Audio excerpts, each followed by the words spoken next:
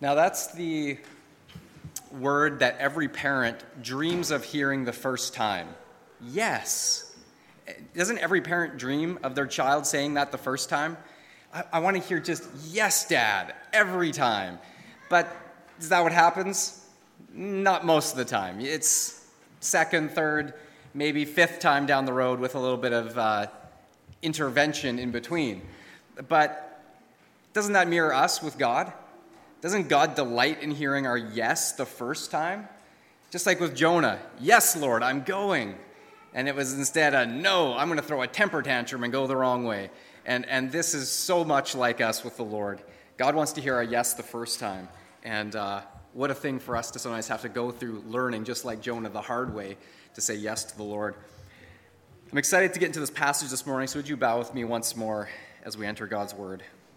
Heavenly Father, thank you that your word is living and active. It is powerful, sharper than any two-edged sword, and it's here for us today.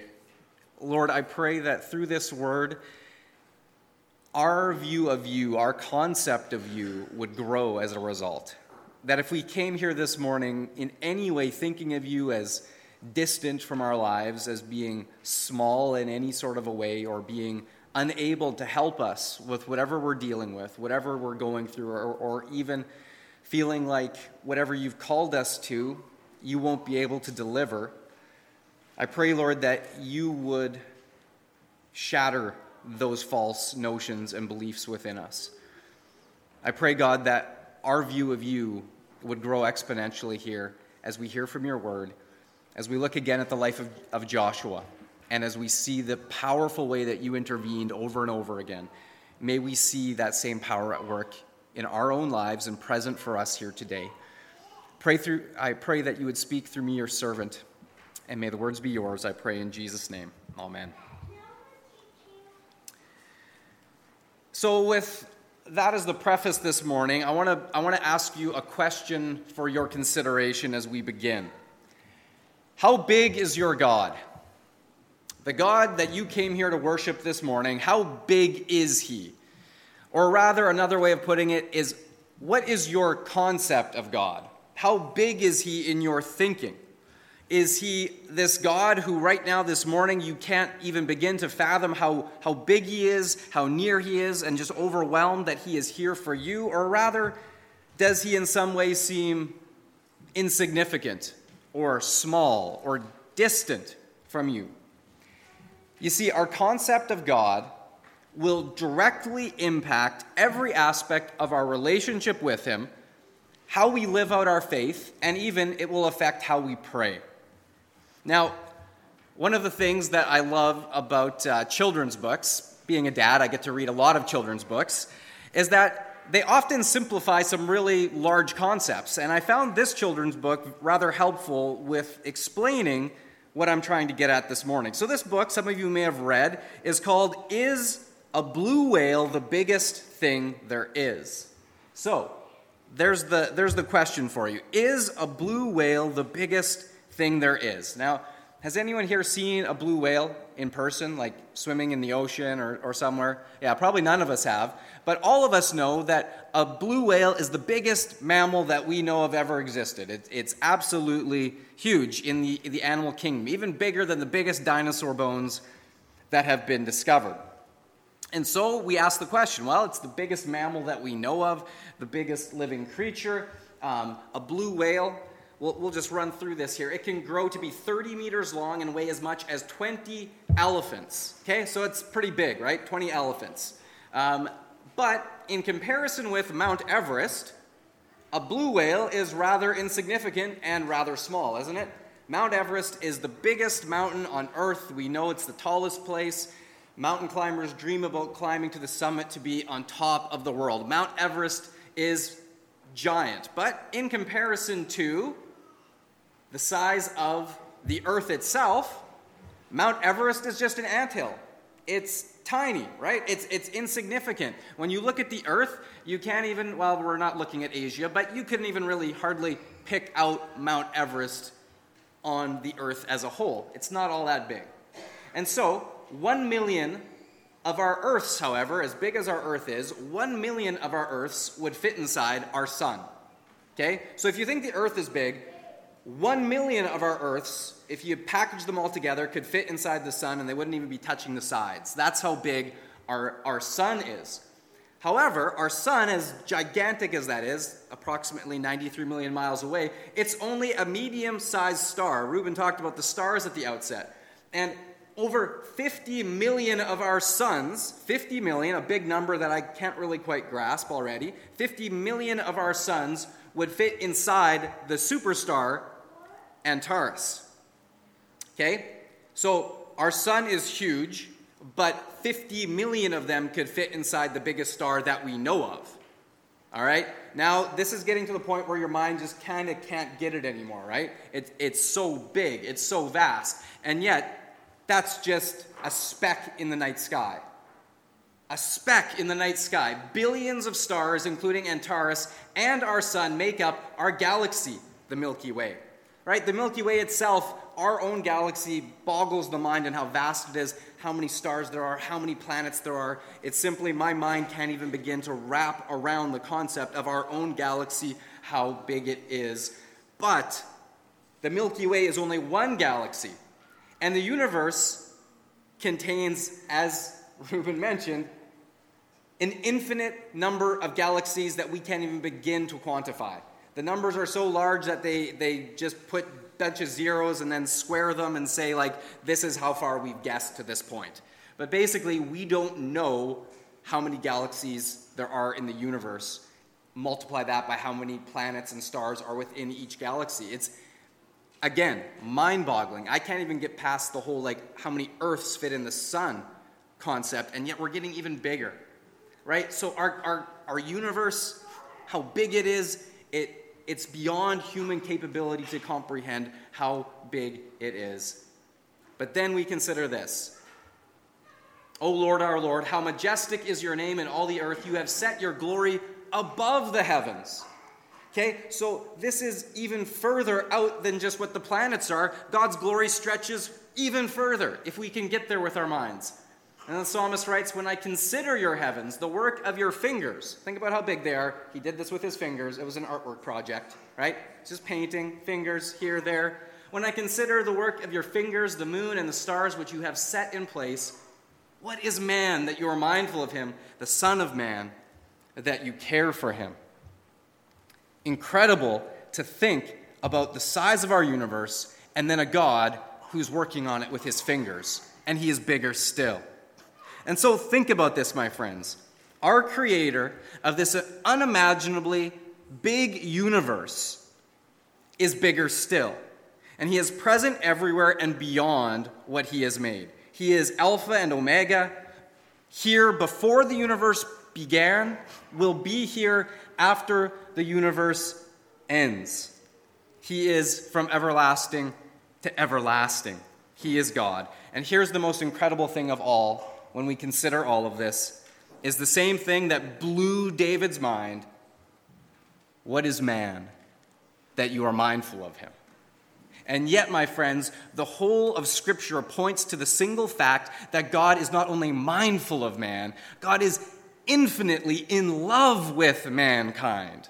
Infinitely, desperately in love with us, to the point where he has set everything in such a way that it centers around us, and all of his plans and all of his creation points to his infinite care for us, his children, and that he has done everything in his power, his, remember, significant power, to bring us to himself, into a relationship with him, our Creator. And so he's done this not only from a distance, but he has drawn near to care for us intimately, and even acted miraculously on our behalf. And now we've been seeing throughout the course of our study in Joshua how God has been intervening on behalf of Israel over and over again. And if you have your Bibles, turn with me in today's study to Joshua chapter 10. And there we see another stunning example of God working in a powerful, gigantic way on behalf of those who have a faith big enough to believe him for it. So Joshua chapter 10. Building off of last week's story with the Gibeonites, the first thing we see in this text is that our God is big enough to keep his covenants. Our God is big enough to keep his covenants. Now, you will remember from last week that the Gibeonites had deceived their way into a peace treaty with Israel, thus saving their own lives. However, we read in Joshua chapter 10, verses 1 to 5, that when Adonizedek, the Amorite king of Jerusalem, heard about this treaty, he viewed the Gibeonites as traitors and now a threat to him and the rest of the Canaanites. And so they decided they need to be eliminated. And so this king rallies the other 4 Amorite kings of the hill country to join forces with him, and together their 5 armies would combine to lay siege against the city of Gibeon and attack it. So then in verse 6, we read this. The Gibeonites then sent word to Joshua in the camp at Gilgal, "Do not abandon your servants. Come up to us quickly and save us. Help us, because all the Amorite kings from the hill country have joined forces against us." And so now here's the test. What would Joshua do? What would he do? Let me ask you, what would you have done? Remember the backstory here. Remember the backstory. By God's original command, the Gibeonites were slated for destruction. Remember, they were under the same judgment as all the other Canaanites. God had explicitly said multiple times, you must wipe them out, make no peace treaties with them, do not leave any survivors, wipe them out. The Gibeonites were slated for destruction. However, what had they done? They had used lies and deceit to trick Joshua into signing a peace treaty with them. So here's Joshua now with the very people who just maybe weeks earlier had deceived him, tricked him. And now is a golden opportunity to say, oh, everyone's coming to destroy you, and I don't have to do it. How tempting must it have been for Joshua to say, sorry, can't help you, you're on your own. He could have even thought to himself, maybe this is God's provision. They're getting what their deceit deserves. Human thinking might have gone that way. In fact, maybe some of Joshua's other leaders were thinking these exact thoughts. This was a way to get out of that rash covenant that they'd been tricked into making. But did Joshua think that way? Did Joshua even entertain these thoughts? Well, the text indicates no. No, Joshua did not think this way. And we have to ask the question, why? Why didn't Joshua think this way? I believe the answer is this, is because Joshua served a big covenant-keeping God. You see, Joshua served a God that he knew never lies. He knew that he served a God who always keeps his word, always keeps his covenants. He had kept his covenant promise to Abraham to make his descendants into a great nation. And then, despite their near constant rebellion, God had kept his word to deliver Israel from slavery in Egypt. He had kept his word to bring them safely into the promised land upon which they were now standing. And in addition, Joshua undoubtedly remembered the Lord's commands given through Moses way back in Numbers chapter 30 and verse 2. That instruction had been this: when a man makes a vow to the Lord or takes an oath to obligate himself by a pledge, he must not break his word, but must do everything he said. Now, this command from the Lord did not have an asterisk beside it where it said, here are the exceptions to the command. It didn't say the exceptions to the command being that if you've been tricked into giving your word, that now it's null and void. No, it just said, if you have made a vow to the Lord, if you have made a pledge, keep your word. Do not break it. So Joshua is thinking all these things as the Gibeonites come to him. He knows God does not lie or break his covenants, even with a deceitful and sin-stained people. And so God calls his children, his followers, to be the same, to do the same. And Joshua served a big God who never breaks his word. And so Joshua wasn't about to either.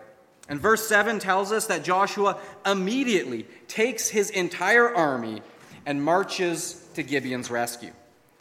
So let me ask you a question. How big is your God? When it comes to keeping your word, when it comes to keeping your commitments, when you have made a pledge, how big is your God? Do you seek to be like him by keeping your word and honoring your commitments, your pledges? Even perhaps when others aren't honoring their word or commitment to you, are you still seeking to be like your God, to keep your word, to be someone who is known like the Lord, to not lie, but to keep their word? And so, this is what Joshua does. He seeks to be like his God. Now, let me be the first to say this isn't easy. When we've been tricked by someone else and we've been deceived by someone else, our first inclination, our first reaction is to want to do likewise back to them, to give them some of their own medicine, right? But this is not what God calls his children to do or to be like. Jesus, of course, took this to the next level when he talked about loving our enemies, doing good to those who persecute us, not an eye for an eye and a tooth for a tooth, but to reply with a blessing to insults. This is what God has called us his children to, and we see this exemplified in Joshua. He honors his covenant just as God is a covenant-keeping God. Number 2, we see in this passage, our God is big enough to fight our battles for us. Verse 8 continues. The Lord said to Joshua, "Do not be afraid of them. I have given them into your hand. Not one of them will be able to withstand you." And so, armed with the command and promise of the Lord, Joshua marched his army the 25 miles from Gilgal to Gibeon through the night under the cover of darkness. A forced march, if you will. Now, by comparison, we just throw those numbers out there, but let me just give you a comparison. 25 miles is a little bit further than from here to Boissevain. So think about just getting up, 10 o'clock in the evening and saying, I'm just going to march on down to Boissevain through the night. Then on top of that, say, I'm going to do that in sandals, wearing armor on my back, carrying swords and spears. Oh, and wait, here to Boissevain is flat. Where they were going was uphill through rugged terrain through the Judean hills. Very rugged, very harsh terrain. And so they do this in approximately 8 to 10 hours. 25 miles, armed for battle through rugged terrain.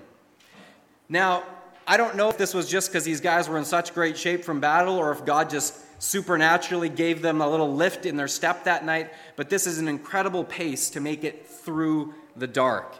But nonetheless, they do it. They cover the distance, and so at morning's first light, they catch the Amorites completely by surprise. They have no inkling that the Israelites are coming. They can't even imagine them getting there that quickly. And so at morning light, they're rubbing their eyes and they look up and they see the Israelite army descending on them. Verse 10 says, "The Lord threw them into confusion before Israel." They wake up, they rub their eyes, and they freak out. They go into full panic mode. We continue. So Joshua and the Israelites defeated them completely at Gibeon. Israel pursued them along the road going up to Beth Horon and cut them down all the way to Azekah and Makkedah. As they fled before Israel on the road down from Beth Horon to Azekah, the Lord hurled large hailstones down on them, and more of them died from the hail than were killed by the swords of the Israelites. Now I want you to take note here that it was not Israel itself, not Joshua and his soldiers, but the Lord who threw the Amorites into confusion. And then the text says it was the Lord, not Joshua, who hurled hailstones down on them, killing more Amorites that day than all the Israelite soldiers combined. So just think of Joshua and the army. As this is all happening in front of them, their enemy is this massive army, 5 armies combined into one, vastly outnumbering the Israelites. They are being mowed down, cut down before them, and they are in full flight. And the Israelites are routing them. And then on top of that, they see suddenly large hailstones. Now, I've seen pictures of some hailstones as big as basketballs. We have the kids video where they kind of bonks them on the head and we all laugh. Yeah, that's just the polite version of it. I'm thinking these soldiers were getting crushed by basketball-sized hail. And incredibly, as these hailstones are pelting them, killing more of them than even the Israelites had killed, incredibly, none of the Israelites are being hit by this hail. Think about that. Yeah, there might have been a front or something and it was that way, but still, the Israelites, they're not being hit by this hail. Only the Amorites are being cut down. So just imagine as this is happening, the excitement that they must have felt at realizing that God of heaven, their creator, was fighting for them. God was fighting for them. He wasn't just a passive, bystander. He was a participant in this battle, actually fighting for them. You see, God was not distant or detached. He was near and engaged in winning the battle on their behalf. And so too, every child of God has been in spiritual battle. Every one of us. If you've come to Christ in faith, you've asked him to forgive your sins, to become your Savior, you've been in spiritual battle since then.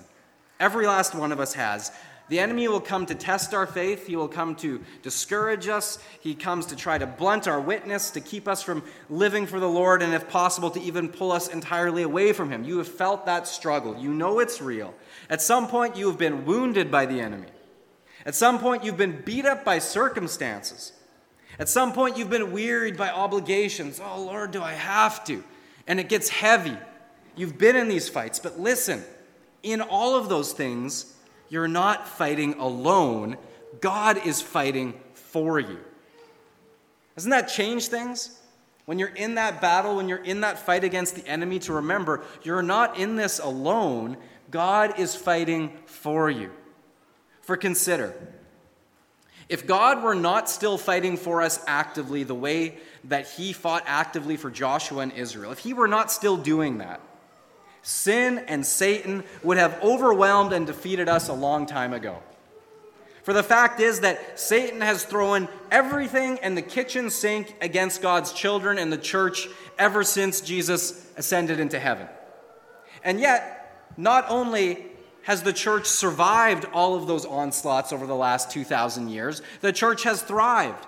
The church has flourished and it has grown. The gospel of Jesus Christ is reaching more people today than ever before in history. Ever before, the gospel of Jesus Christ is reaching the far corners of the earth, just as Jesus said it would, that before the end came, this gospel shall be preached in every nation, to every tongue, to every tribe. And this is happening, my friends. The work isn't done yet, but it is happening. It is in progress. And so, 2,000 years and counting after our Lord Jesus ascended into heaven, his words are still ringing true. I will build my church, and the gates of hell shall not prevail against it. So, my friends, God is still fighting for his children, for his church, more than we even know.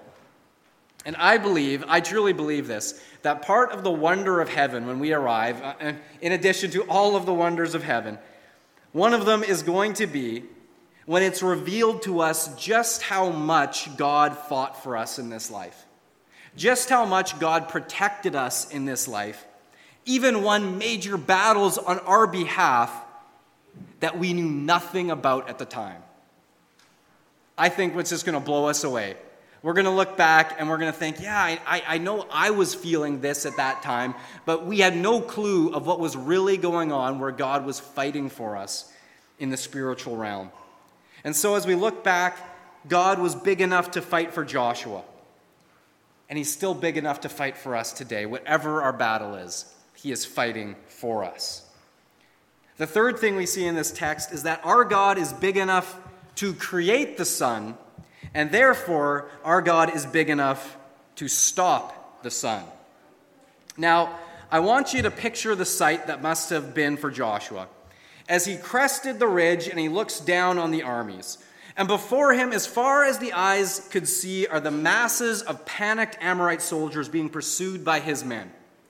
And as he's watching this, he knows the victory is within grasp. And then over the battlefield, there's those clouds hurling down hailstones upon the enemy. And Joshua is realizing two things as this is unfolding before him. First, he realizes that he has a golden opportunity to destroy the Amorite confederacy entirely, to just break its back, eradicate it from the land. And secondly, he realizes that there's not enough daylight left to achieve a total victory. He knows that where the sun is, how much time is left in the day, some of the Amorites are going to escape. Some of them are going to get away. Now, at this point, most commanders would have been content. They would have said, that's a good day's work. We've slaughtered our enemies before us. We've sent them running. Let's just call it a day. Let's pack our things up, and we're going to call that a stunning victory. Most leaders would have been content, but not Joshua. Joshua, in this moment, is suddenly struck by inspiration where who knows where that came from. But in verse 12, Joshua proceeds to pray one of the single boldest prayers ever prayed in history. Let's read, verse 12. On the day the Lord gave the Amorites over to Israel, Joshua said to the Lord in the presence of Israel, Sun, stand still over Gibeon, and you, moon, over the valley of Ajalon. So the sun stood still, and the moon stopped, till the nation avenged itself on its enemies, as it is written in the book of Jashar. The sun stopped in the middle of the sky and delayed going down about a full day. There has never been a day like it before or since, a day when the Lord listened to a human being. Surely the Lord was fighting for Israel. Now, of course, skeptics love to make fun of this story. It's in there with the one we watched earlier of saying that's impossible. A big fish or a whale couldn't swallow a man. That's just folklore. It's a fairy tale, and this is one of those. Scientifically, the sun can't stand still. This is impossible. And so, therefore, it just can't have happened. Still, other skeptics will try to explain this away as some sort of a natural phenomena where the light refracted. And in fact, light refraction is a real thing, where under the perfect set of circumstances, daylight can continue to shine for a period of time after sunset, refracting off of the clouds at high altitudes. So the conditions have to be just right, and it can elongate the onset of nightfall.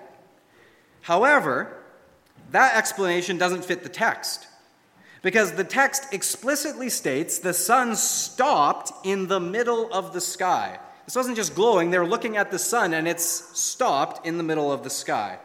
Then it delays going down, it says, about a full day. And the full day would indicate a period of at least 12 hours. And so, 12 hours beyond the regular time of sunset, the sun is still in the middle of the sky. Light refraction could simply not even come close to explaining this. And, of course, other skeptics will say things like, well, if this really happened, this would be a major historical event. So you'd think someone would have mentioned this in the annals of history other than just the Bible. Well, as a matter of fact, there are other historical records of this event. Almost every ancient culture in the world has a record of a worldwide flood. So too, almost every ancient culture in the world has a record of an extra long day or an extra long night. Records of the Chinese during the reign of Emperor You, who lived in Joshua's day, report the strange occurrence of an extra long day. Herodotus, a Greek historian, wrote an account of an extra long day left by the Egyptians. Others cite records of the Aztecs in Mexico reporting the sun standing still in a year denoted as 7 rabbits. That is the same year that other historical records show Joshua defeating the Philistines and conquering Canaan. Still other cultures, the Incas, Babylonians, Greeks, Persians, Polynesians, some refer to the sun standing still, others call it an extra long night. Now, of course, the extra long night would be as if you were on the other side of the world, right? It's nighttime, and where's the sun? Why isn't it coming up? And so, the historical record agrees with the biblical record. There was a singular day in history unlike any other before or since, a day that the sun stood still. Now, of course, our modern scientific minds demand to know, how did this happen? And our modern scientific minds, because we can't prove something or repeat it through scientific experiment, it rebels and says, well, then it can't have happened in history. And yet, if the evidence shows that something like this did happen in history, God's word declares that it did, in fact, happen in history. Of course, we want to know, how did you do it? How did you do this, Lord? And here's my answer for you. I don't know. I don't. You know, the important thing here is not how he did it. The fact is, he did it, right? Ask me how God created the sun. Well, I know he did it with his words, but how? I don't know. And just the same way, I don't know how he made the sun in the first place. I don't know how he stopped it. All I know is he is capable of it. And if he said he did it, then he did. For just as God is big enough to create the sun, he is big enough to stop it in place. And he's big enough to keep it going again. In fact, you know what? God could have stopped the earth's rotation to make it appear that the sun stood still. Or he could have stopped the motion of the entire universe if he wanted to. Or he could have caused the sun to go backwards in the sky. He could have done that too. Anything that he chose to do, he is capable of doing. The bottom line is this: God is big enough to have done it in any manner that he saw fit. For can't a clockmaker stop his clock if he wants to? Can't he then restart it and set it off once more? Of course he can. He is the creator.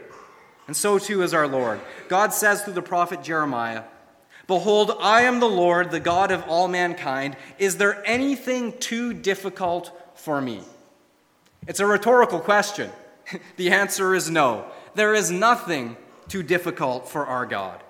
Now, as incredible as this is, what I find most fascinating in this story, as fascinating as it is that the sun stopped in the sky, what I find more fascinating is how in the world did Joshua even think of this idea? Really, how does it even cross his mind to ask God to stop the sun in the sky? Just think about this. Somewhere in Joshua's mind, he had to first think of this crazy idea. And then second, he had to believe that this crazy idea, this utterly impossible idea, was not only possible, but doable with his Lord. And third, he then had to have the faith and the boldness to then say, "God, do this for me." So, where did Joshua's crazy vision, his belief, his faith, his boldness, where did this come from? Well, I believe it came from a lifetime of walking closely with his mighty, miracle-working God. And so Joshua wasn't afraid to ask his big God for big things, because he knew how big he really was. And so the question we have to ask ourselves is this: Joshua's faith was big enough to ask. Is ours? Is our faith big enough to ask our big God for big things? Verse 14 tells us the significance of this event. There has never been a day like it before or since, a day when the Lord listened to a human being. Surely the Lord was fighting for Israel. Now, I want you to take note that what makes this event so unique in God's perspective is not that the sun stopped in the sky. What's so unique is that God listened to the voice of a man to suspend the laws of nature. That's what made this so unique. That alone is what makes it so significant. So let me ask you, if you think back over your life, what is the biggest, boldest prayer that you've ever prayed in your whole life? What is it? Can you think back? It's the biggest thing you've ever asked God for. Now, sometimes we ask for big things and God doesn't do it because he knows that's not a good idea. And so asking, of course, has to be in accordance with the Lord's will. But nonetheless, as we walk with the Lord, when we ask things in his name and in his will, God will do things beyond what we even imagine. Now, I know that we pray about the weather all the time, right? We're a farming community. We pray about the weather. But let me just ask you, have any of your prayers ever involved halting interplanetary orbits of the Earth and Moon around the sun? Has anyone ever put that on your prayer list? Lord, I would like you to suspend the lunar schedule in such a manner. No, we don't pray that way. We don't ask for those kinds of things. And yet, here's something out of all of this I want you to take away.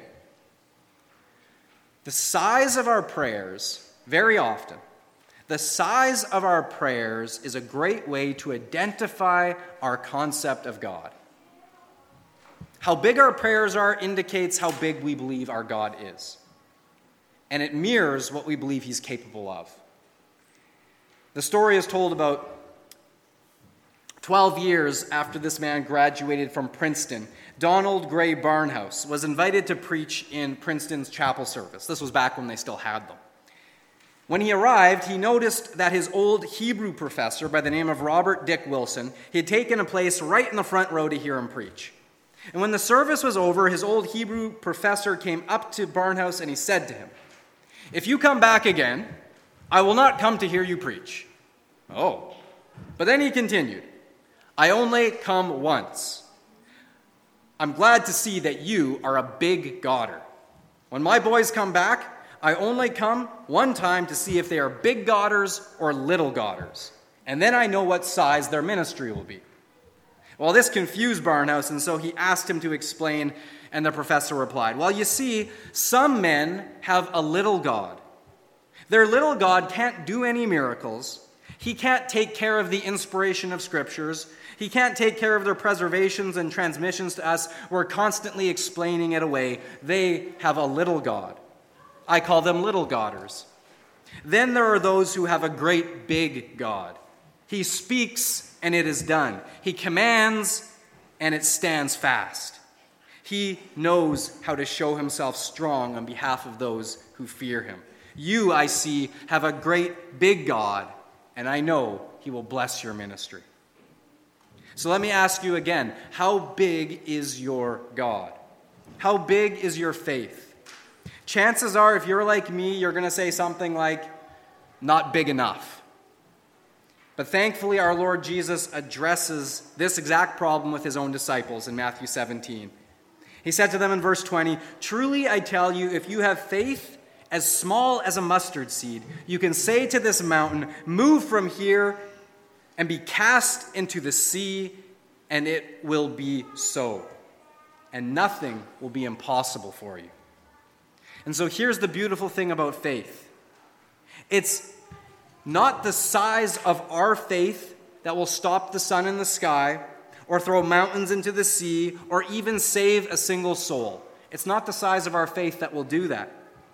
It's the size of our God who that faith is directed towards. You see, even mustard seed-sized faith, as small as it is, if it's directed towards the big God of the universe, can do incredible things that we can't even begin to imagine. And therefore, Jesus says even mustard seed-sized faith can move mountains. Now, it's easy to think of Joshua, of course, as a super saint with a giant faith that we could only dream of having, and so this has no bearing on my life. I'll just leave here, and that was an interesting story, but it doesn't change anything for me. We can leave here today thinking that way. But here's the reality about Joshua. He was just a regular guy with a healthy concept of how big his God really is. And so while Joshua's long day was a miraculous event which has not been repeated, God still hears and responds to the voice of man. He still responds to the cry of need, and he intervenes on behalf of his children, and that includes you and me. Just before VE Day of World War II, a soldier named Joel wrote to his mother in New Jersey about the miraculous deliverance of his platoon. He writes, "Our outfit has been taken off the Army's secret list, so now you will hear of our activities. We are a part of the 3rd Army under General Patton. My platoon has been working mostly in observation and a few patrols. One of my best buddies, Tom, with his whole platoon, was pinned down by German mortar and artillery fire. They were given the order to move, but couldn't because the Germans had full view of them from the hill and were zeroing their fire in on them perfectly. Now, Tom is the most conscientious Christian boy I've ever met. He knew something had to be done to save the 50 men. They were pinned down, being cut down, and through that fire he crawled from his foxhole and looked things over. Seeing how bad things were, he lay down behind a tree and began to earnestly pray to God to help them from this situation. This is all true, Mother. I'm not making this up. After he prayed, a fog rolled down between the two hills, and the whole platoon got out of their foxholes and escaped unscathed. They reorganized in a little town behind the lines where there was a church building. Then all went in and knelt down to pray and thank the Lord. Then they asked that kid to take the service. This is all true, Ma, and it just shows how much prayer can mean If that wasn't an answer to prayer, I don't know what is. Now, my friends, it should excite you. It should excite me to realize that the same God who heard Joshua's prayer and responded is the same God who is listening to our prayers today. And he's still standing ready to help us overcome and to win our battles. So let me ask in closing, how big is your God? How big is your concept of God? What do you believe that he is capable of doing on your behalf? And if you're afraid to ask, let me encourage you with the words of the Lord Jesus, who said, "You have not because you ask not." And so ask your Father. Ask him, because he stands ready to answer in mighty ways to those who have the faith and the boldness, like Joshua, to ask our big God to do big things. Amen. Heavenly Father, your greatness, which fills this universe, overwhelms us. You are bigger and stronger and more awesome in power than we could ever begin to wrap our minds around. That you could hang the sun, the moon, the stars in space, and then even stop them because a man asked you to. This is incredible to me. And yet, Lord, what's even more incredible is that you would do miracles on our behalf, that you would intervene directly for those who have the faith to ask you, even with mustard seed-sized faith, to ask you, our big and great God, to do big and great things on behalf of your children. And so, Father, today I pray that you would encourage each one of us from your word and by your Spirit to increase our faith to ask you, our great God and Father, to do incredible things in our lives, to bring about deliverance and salvation for those who are in bondage, that you would set the captives free, even here in our town of Killarney, that you would send renewal to your church, revival to this land, and that, Lord Jesus, you would reign over Canada, that you would reign over the nations of this earth. And we pray this in your name and in your will. Amen.